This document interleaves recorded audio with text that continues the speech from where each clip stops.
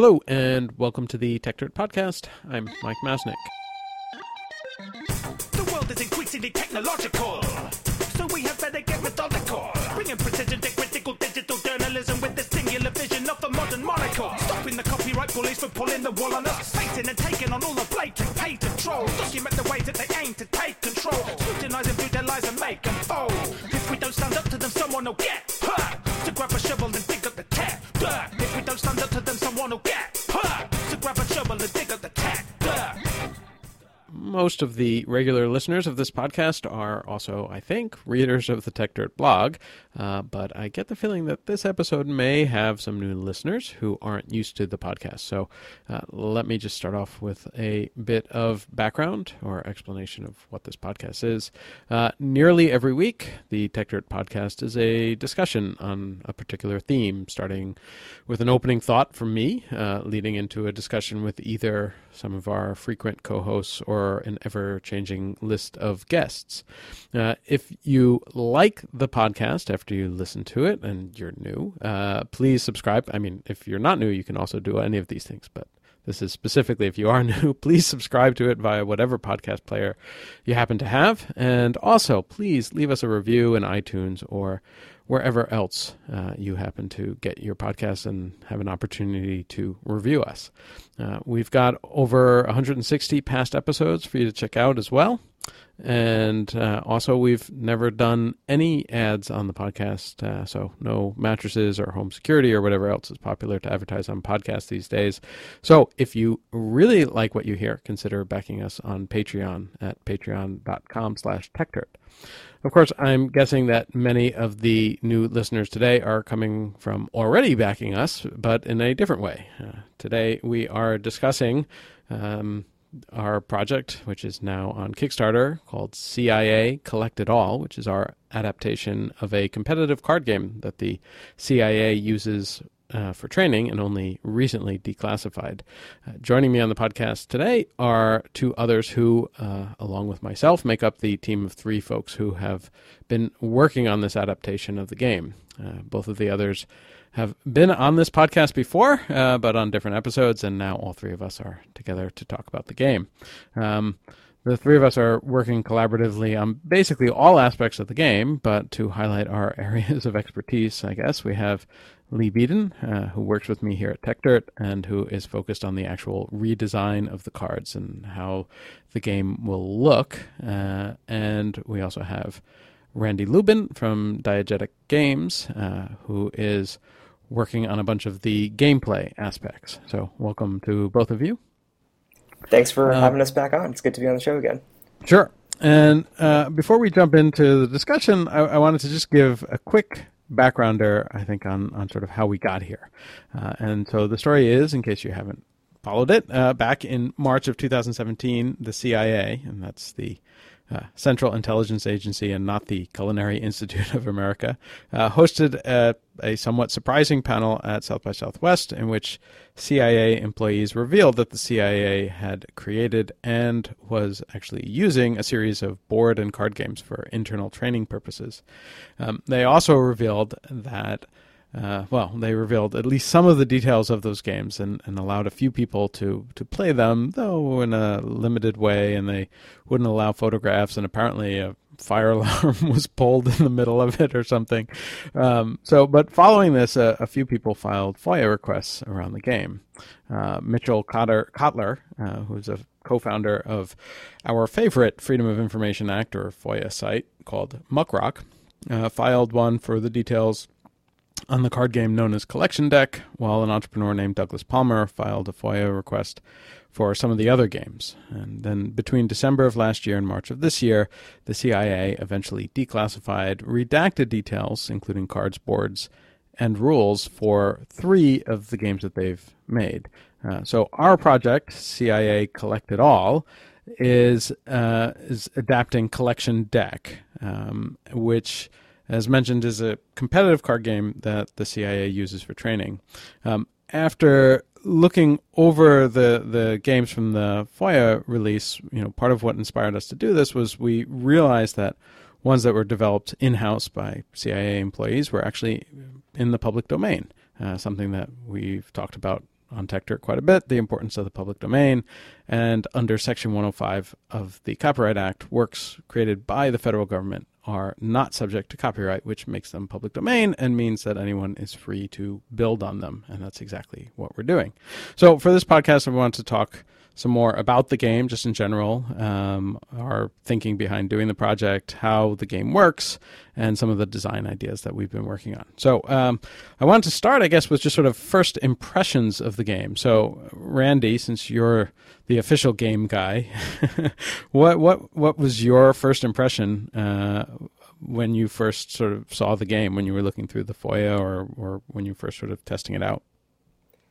So I was intrigued just from the pitch alone, and it was really fun. Yeah, it was really fun to look through the documents and see the types of information they were trying to convey through the game from like a pedagogical sense, and then also how they were trying to ensure it was fun.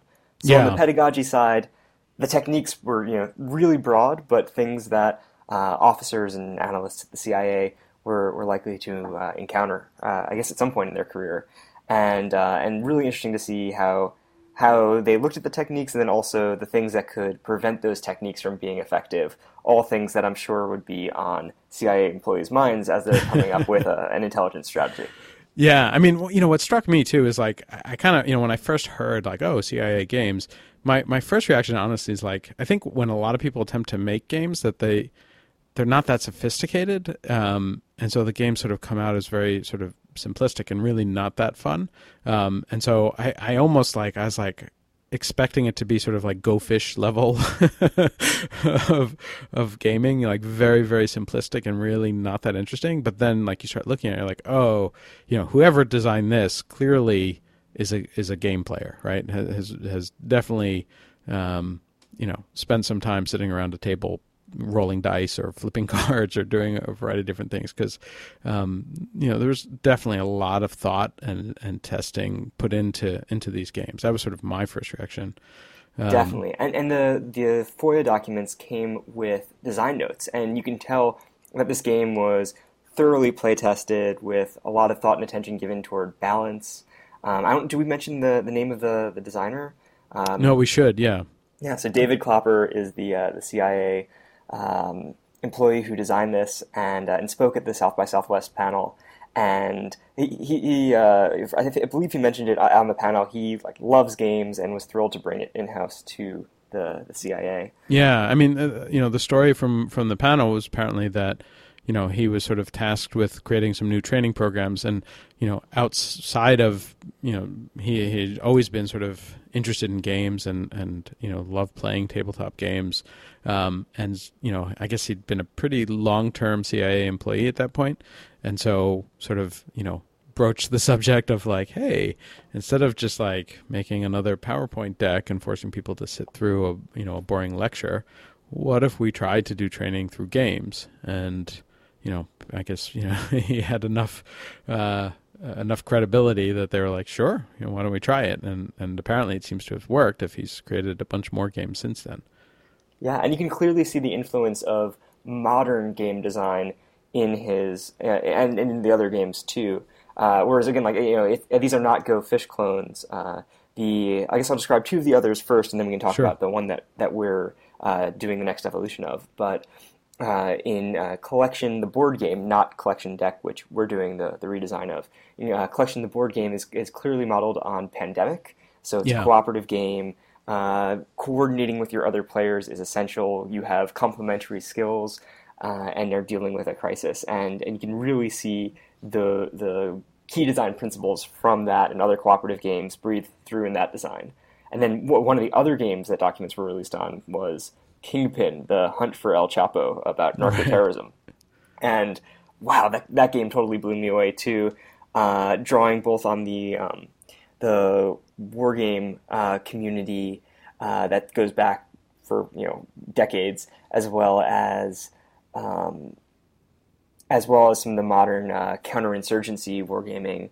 I forget if Volko Runke, the very well-regarded board game designer who's done counterinsurgency games like A Distant Plain, was involved in that one or one of the other games. No, he did. Yeah, he was the one. He was involved with the El Chapo game. Right, and so it's just clear to see these really great design principles baked in, and likewise in the game that we're doing the updated version of in Collection Deck, you could see the influence of several games in there. I'm not sure if I don't remember seeing it mentioned as an inspiration, but I definitely feel flavors of Munchkin in there, where. That's true, actually. Players have the opportunity to be countering each other just when they think they're about to succeed. You can prevent a winner from just running away with the game by having other players naturally gang up on them.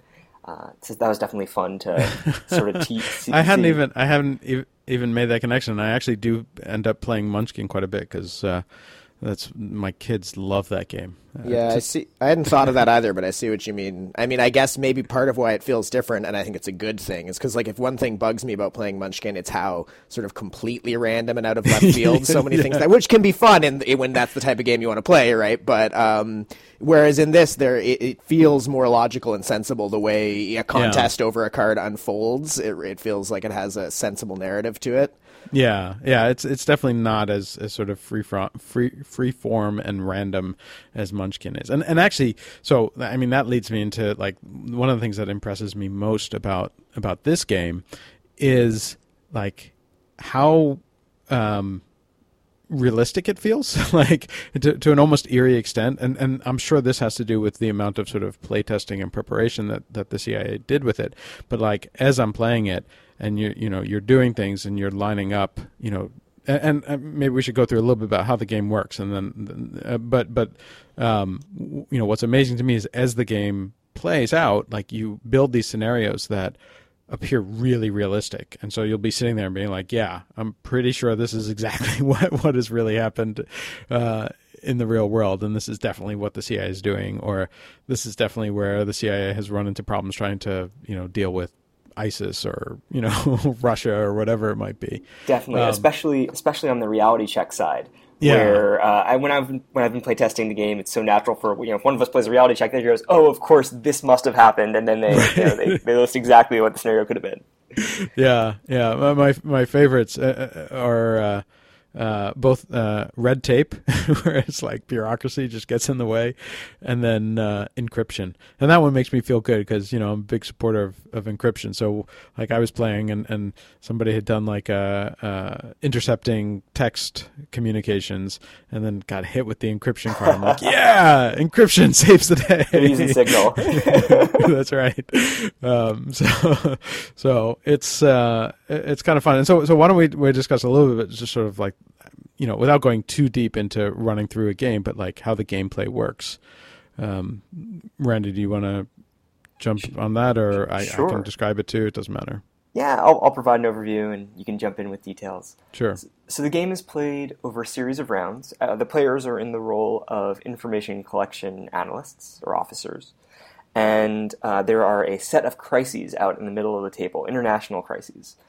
And your goal as the player is to put together information strategies to deal with these crises. And you do so, each player has a hand of 7 cards at the start of each round. These cards contain a variety of tactics from different intelligence disciplines, from human intelligence, which could include things like interrogation, to signals intelligence, where you're taking a look at communiques that are going back and forth, to GeoInt, so satellites and mapping technology, and so each of these could match with some of the crises on the table. Without getting too into the weeds, the cards have the crises have both difficulties and domains or aspects. So is this a military problem, an economic problem, weapons, political, or some combination of them? And so the cards that you're playing, that you're assembling to tackle these challenges, have to match. Mm-hmm. And so you're sitting there trying to come up with the best strategy to diffuse or understand these crises. And the other cards in your hand, and that are in the rival player's hands, are reality check cards. And so that's encryption that Mike mentioned earlier. And these are cards that when you go on your turn and say, I'm going to deal with this crisis, I'm going to deal with it through these, say, 3 tactics, that then the other players can play cards that go, it's not so easy.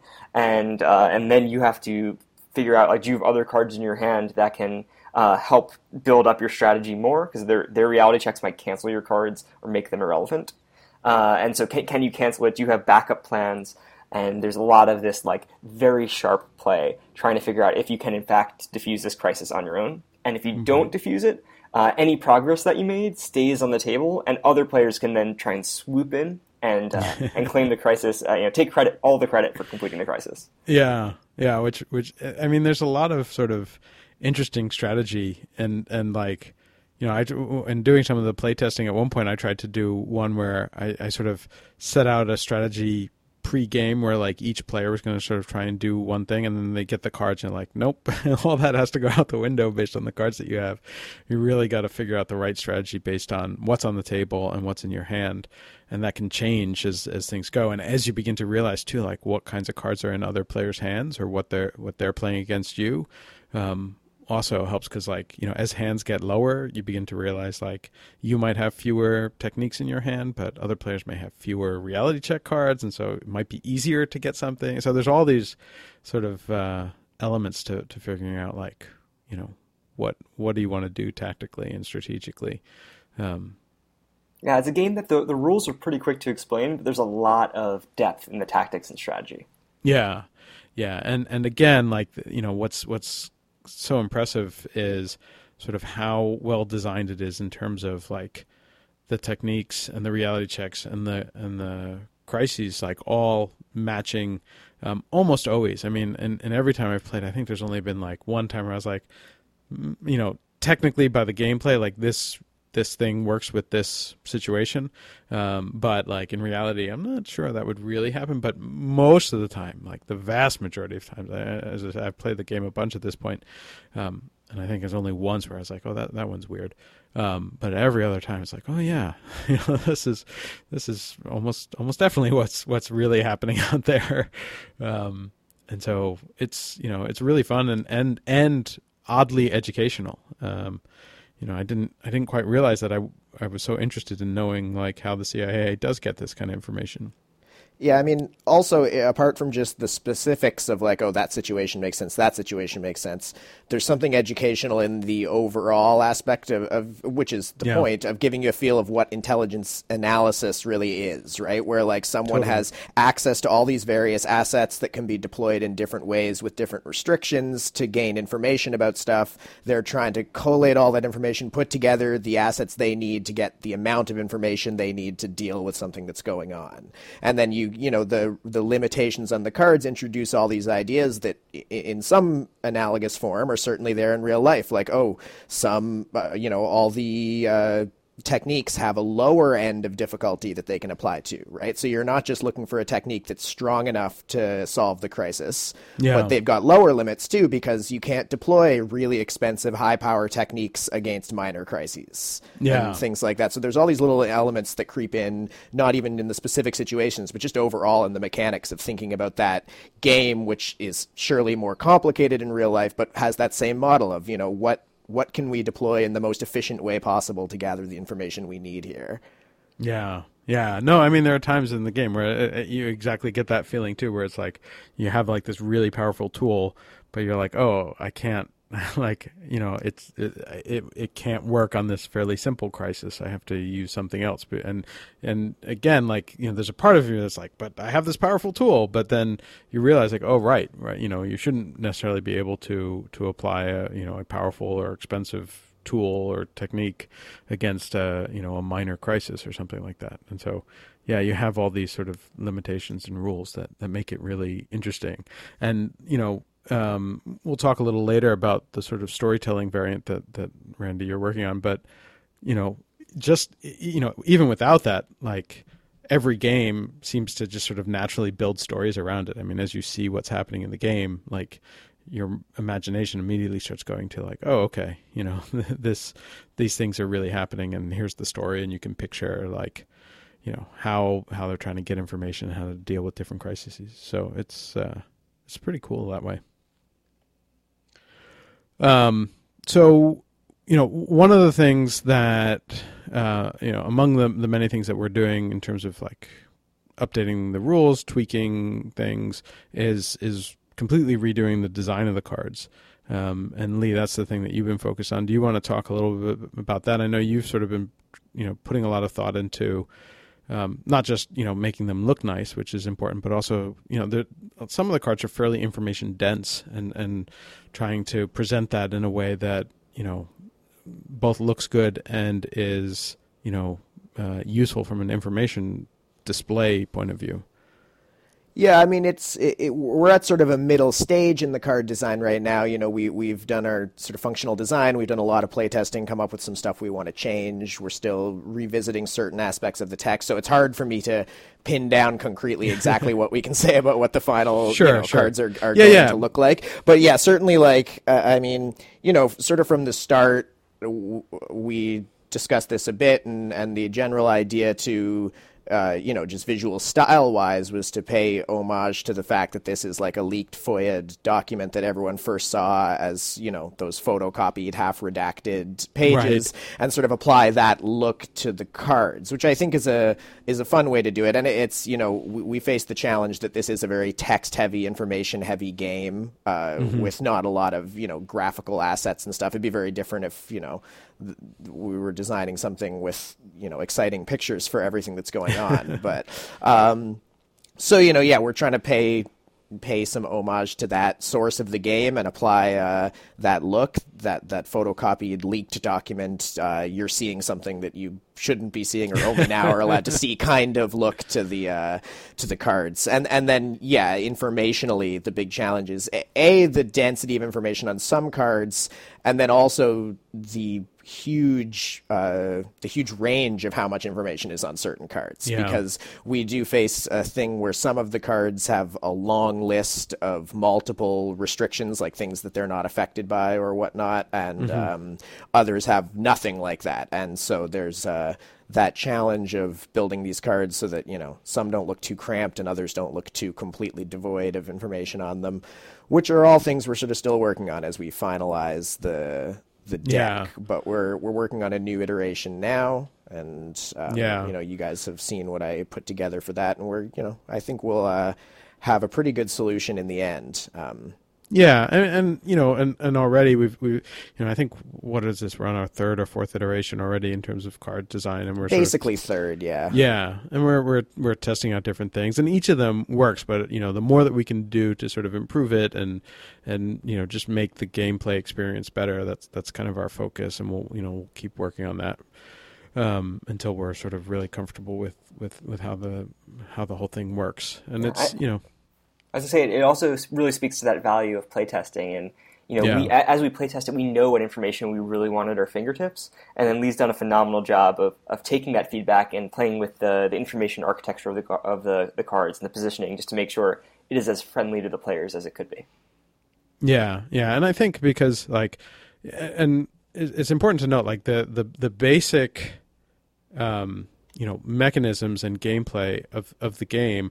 It's not difficult to understand how to play the game. I mean, people can, get the basic concept of the rules and pick it up, within minutes easily. I said in an update recently, I tested it with my 8-year-old son, and he picked it up, really quick, faster than some of the adults at that table, actually. So the gameplay you can pick up really quickly, but there is a lot of information. Figuring out how do you present that in a way that makes the gameplay fun and enjoyable, and that sort of just eases the path to actually making the game work, is one of the things that we've been working on and coming up with some really good solutions. We just got to keep testing it to figure out which ones work the best. And I think we have good solutions. We're still checking to see if we can do even better. Yeah, one of the things that's interesting is it exists in sort of this middle ground. I mean, from the start, there was a description of how it has some elements of collectible card games and some elements of, your sort of normal deck of card games, like Whist, I think was the example they gave, but who plays that anymore? So I don't know. There's probably like Rummy or something, right? But yeah, so it puts it in this middle ground because so you've got these basic rules of the cards, which we've talked about a bit, like the difficulty ranges and what difficulty something can apply to, and so that's all a fixed, consistent number. But then some of the interest and the complication in the game comes from the more specific limitations that exist. So you'll have techniques that say on them they're not affected, they can't be disrupted by certain reality check cards that people might play to counter them, like they have immunities and such. And so in a truly ongoing collectible card game like Magic the Gathering or whatnot, you'd get all those sorts of immunities and things. You'd sort of boil them down into categories, right? So you'd have, different types of damage or whatever, and different cards are immune to that. And then in a simple card game, you just don't have any really specific special restrictions like that. Everything plays by the numbers. Right. And this is in that middle spot where there's sort of not enough of them to boil them all down into categories that could then be indicated by a simple icon or something, but there's none of them either. So there's a lot of cards that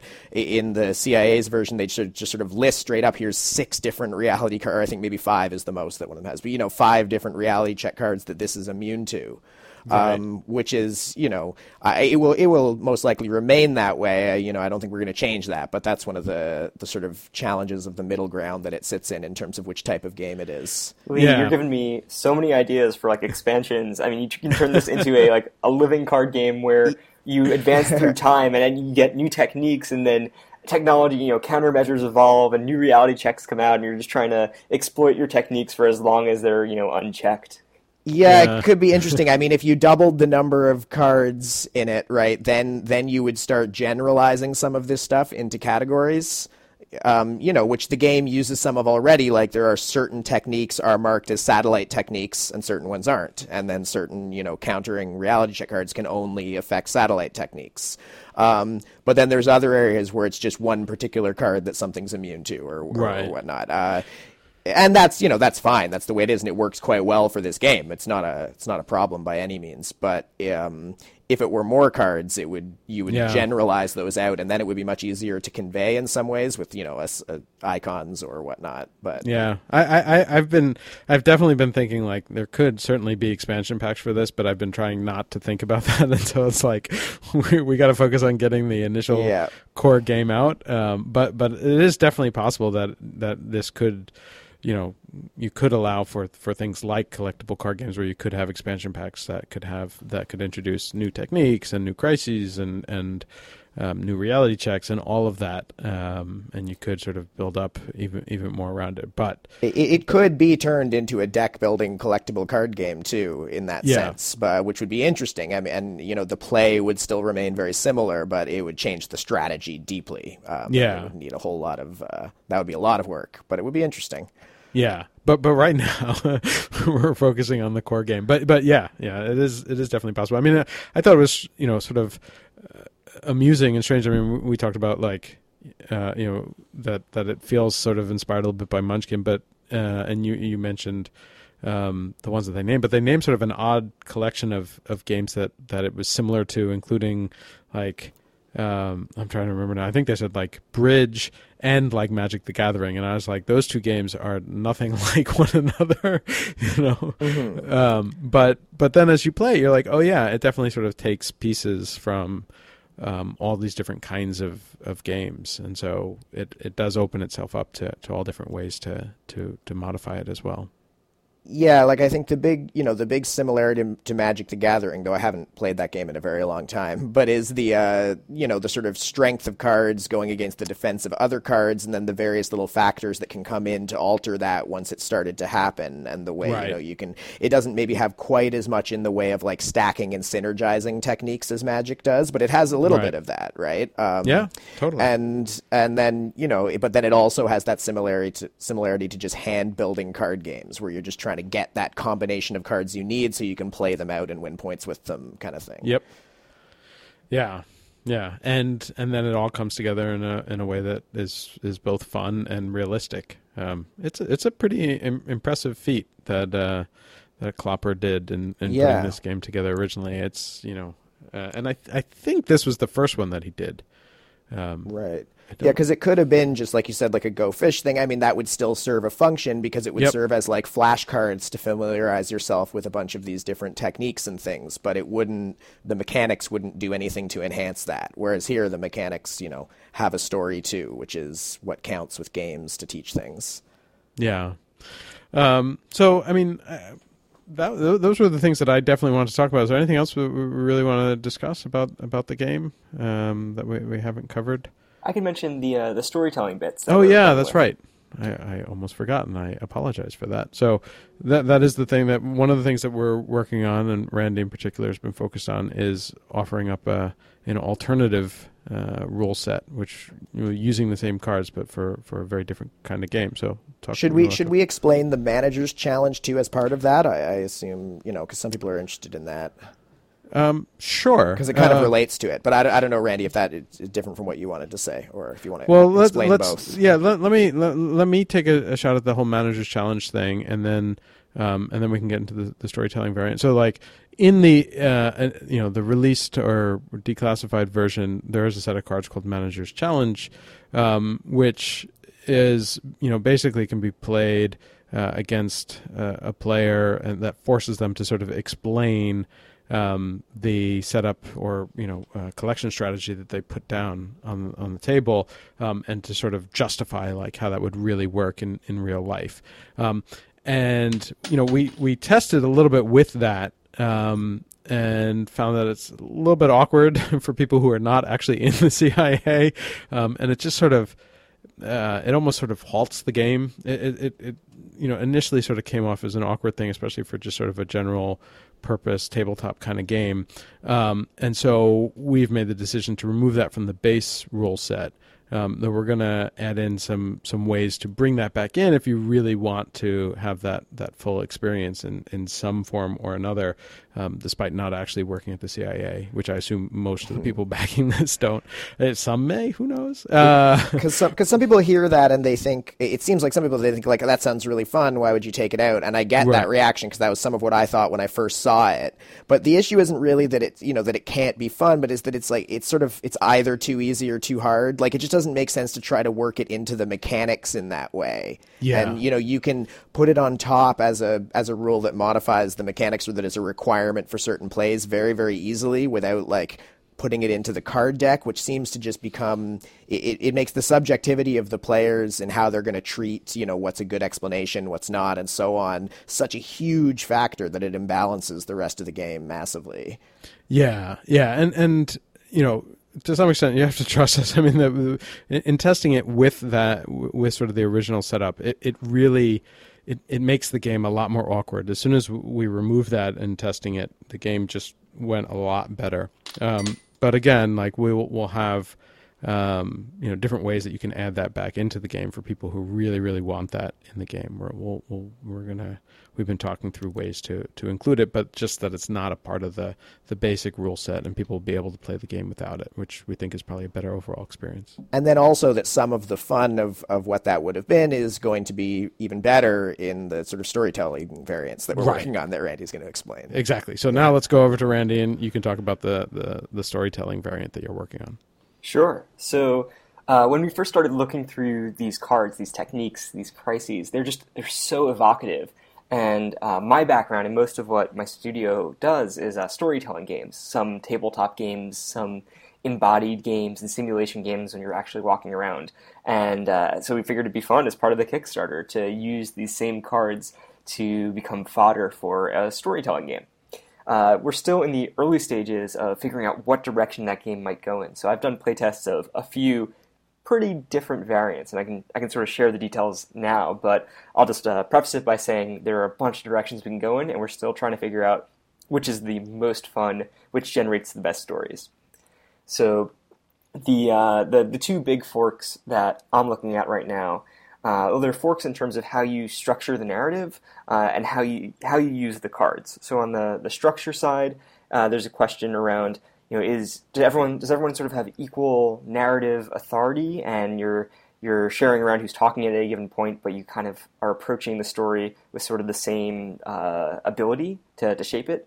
Or do you have one person who's this lead facilitator who in a tabletop game might be the game master or dungeon master, and they're the ones really holding the plot in their head, and the other players are the ones structuring, how they're going to overcome the obstacles that the facilitator is throwing out there. And I think both of these models could be quite successful, and it's just a matter of which are going to fit better with the cards as we keep iterating. The second sort of design fork that we're looking at is just how to use the cards to affect outcomes. So just like in some storytelling games, you might roll dice to see if the protagonists overcome a challenge. Here we really want to lean in hard to the information on the cards themselves. So given that the challenges have, the crises have difficulty numbers, and the techniques also have difficulty that they can be applied to, there are a few methods we can use to use those cards to determine if during any part of the story the protagonists, in this case the CIA employees, are successful. I guess the final area of design exploration is around a little bit of theme and genre, and the two broad directions we can go in there. One hews quite closely to what the game's intended for. So you're not playing field agents, you're playing the team that is trying to amass all the information to really understand the crisis, so that the crisis can then be diffused. So that's one path, and I think we can probably create some really compelling stories about this team that is like scrambling to get the right information to save the day. But it's much more of a an office wheeling and dealing type storytelling. And then the other direction, you can lean hard into the spy thriller James Bond genre. And I played one game of this that was over the top ridiculous and a lot of fun. In this case, our super spy was put onto the fact that someone was trying to blow up a bunch of oil pipelines. And as they continued to investigate and use the different intelligence techniques on the cards, it turned out that it was a bunch of clean energy and solar tech companies that wanted to drive up the price of oil. That's funny. So there are a lot of fun directions we can go in, and I'm looking forward to the remainder of the playtest process to figure out just what we're going to land on. Yeah, and so we'll definitely be doing a lot of playtesting on that and sort of figure out that. But it'll and this is entirely separate from the sort of core rule set. It'll just be sort of entirely different use of the card. So it's sort of getting two games in one for what we're doing, and but both of which will be fun and sort of give you insight and understanding of kind of what the CIA is up to, which is kind of an interesting thing to be working on. Cool. Do we have anything else that we want to talk about in terms of the game? Just back us. It's only a few days left in the Kickstarter. It ends Tuesday at 11:59 p.m. Pacific time. Yeah, so May 22nd. Hopefully you're listening to this before then. But on Kickstarter, if you just do a search for CIA, it seems to be the top result. And there will be a link in the description of this podcast, in the TechDirt post about this podcast. We'll put links everywhere that you might see this podcast, so you can look for those as well. Yeah, and if you just go to Google and type CIA game, it should come up as well. So basically, if you're listening to this and you haven't backed it, please do. We're our initial plan was definitely, have this Kickstarter campaign, figure out how many of these we need to print, and print that many. Whether or not we'll ever end up printing more, we don't know. But so if you really want to make sure that you get a copy of the game, and we recommend that you do, it would help to go and back it on Kickstarter before the campaign ends on Tuesday. Definitely. And if you're interested in just the digital copies, you can print at home. We have that up there as well. I think that's at a $10 tier. And if you already have backed, thank you so much. We just deeply appreciate your support and are so excited to get the game in your hands. Yeah, and it's been really exciting, and people have been so cool about it, and lots of people have been reaching out and emailing, and I know, literally yesterday, I didn't pass this on to either of you guys yet, but yesterday somebody sent me an email that literally just said, "I am so excited about this." And it's like, yep, so are we. It's definitely a fun project to be a part of, and so thank you to both of you guys. It's been fun working with you guys on this project, definitely, and to everybody who's been supporting us. This is a fun community that we have discovered, And I think that's it. And do we have anything else? Anyone? Final thoughts? I think that's it. All right, cool. I think so. Thanks again to you guys. Thanks to everyone who's listening. And if this is the first time you've listened to the podcast, check out some of our past episodes and then subscribe and listen to more future podcasts because we have some good stuff here too. Not just CIA games, but also other good stuff. All right, that's it. Thanks, everyone. Bye. Bye. Bye. If we don't stand up to them, someone will get. To grab a shovel and dig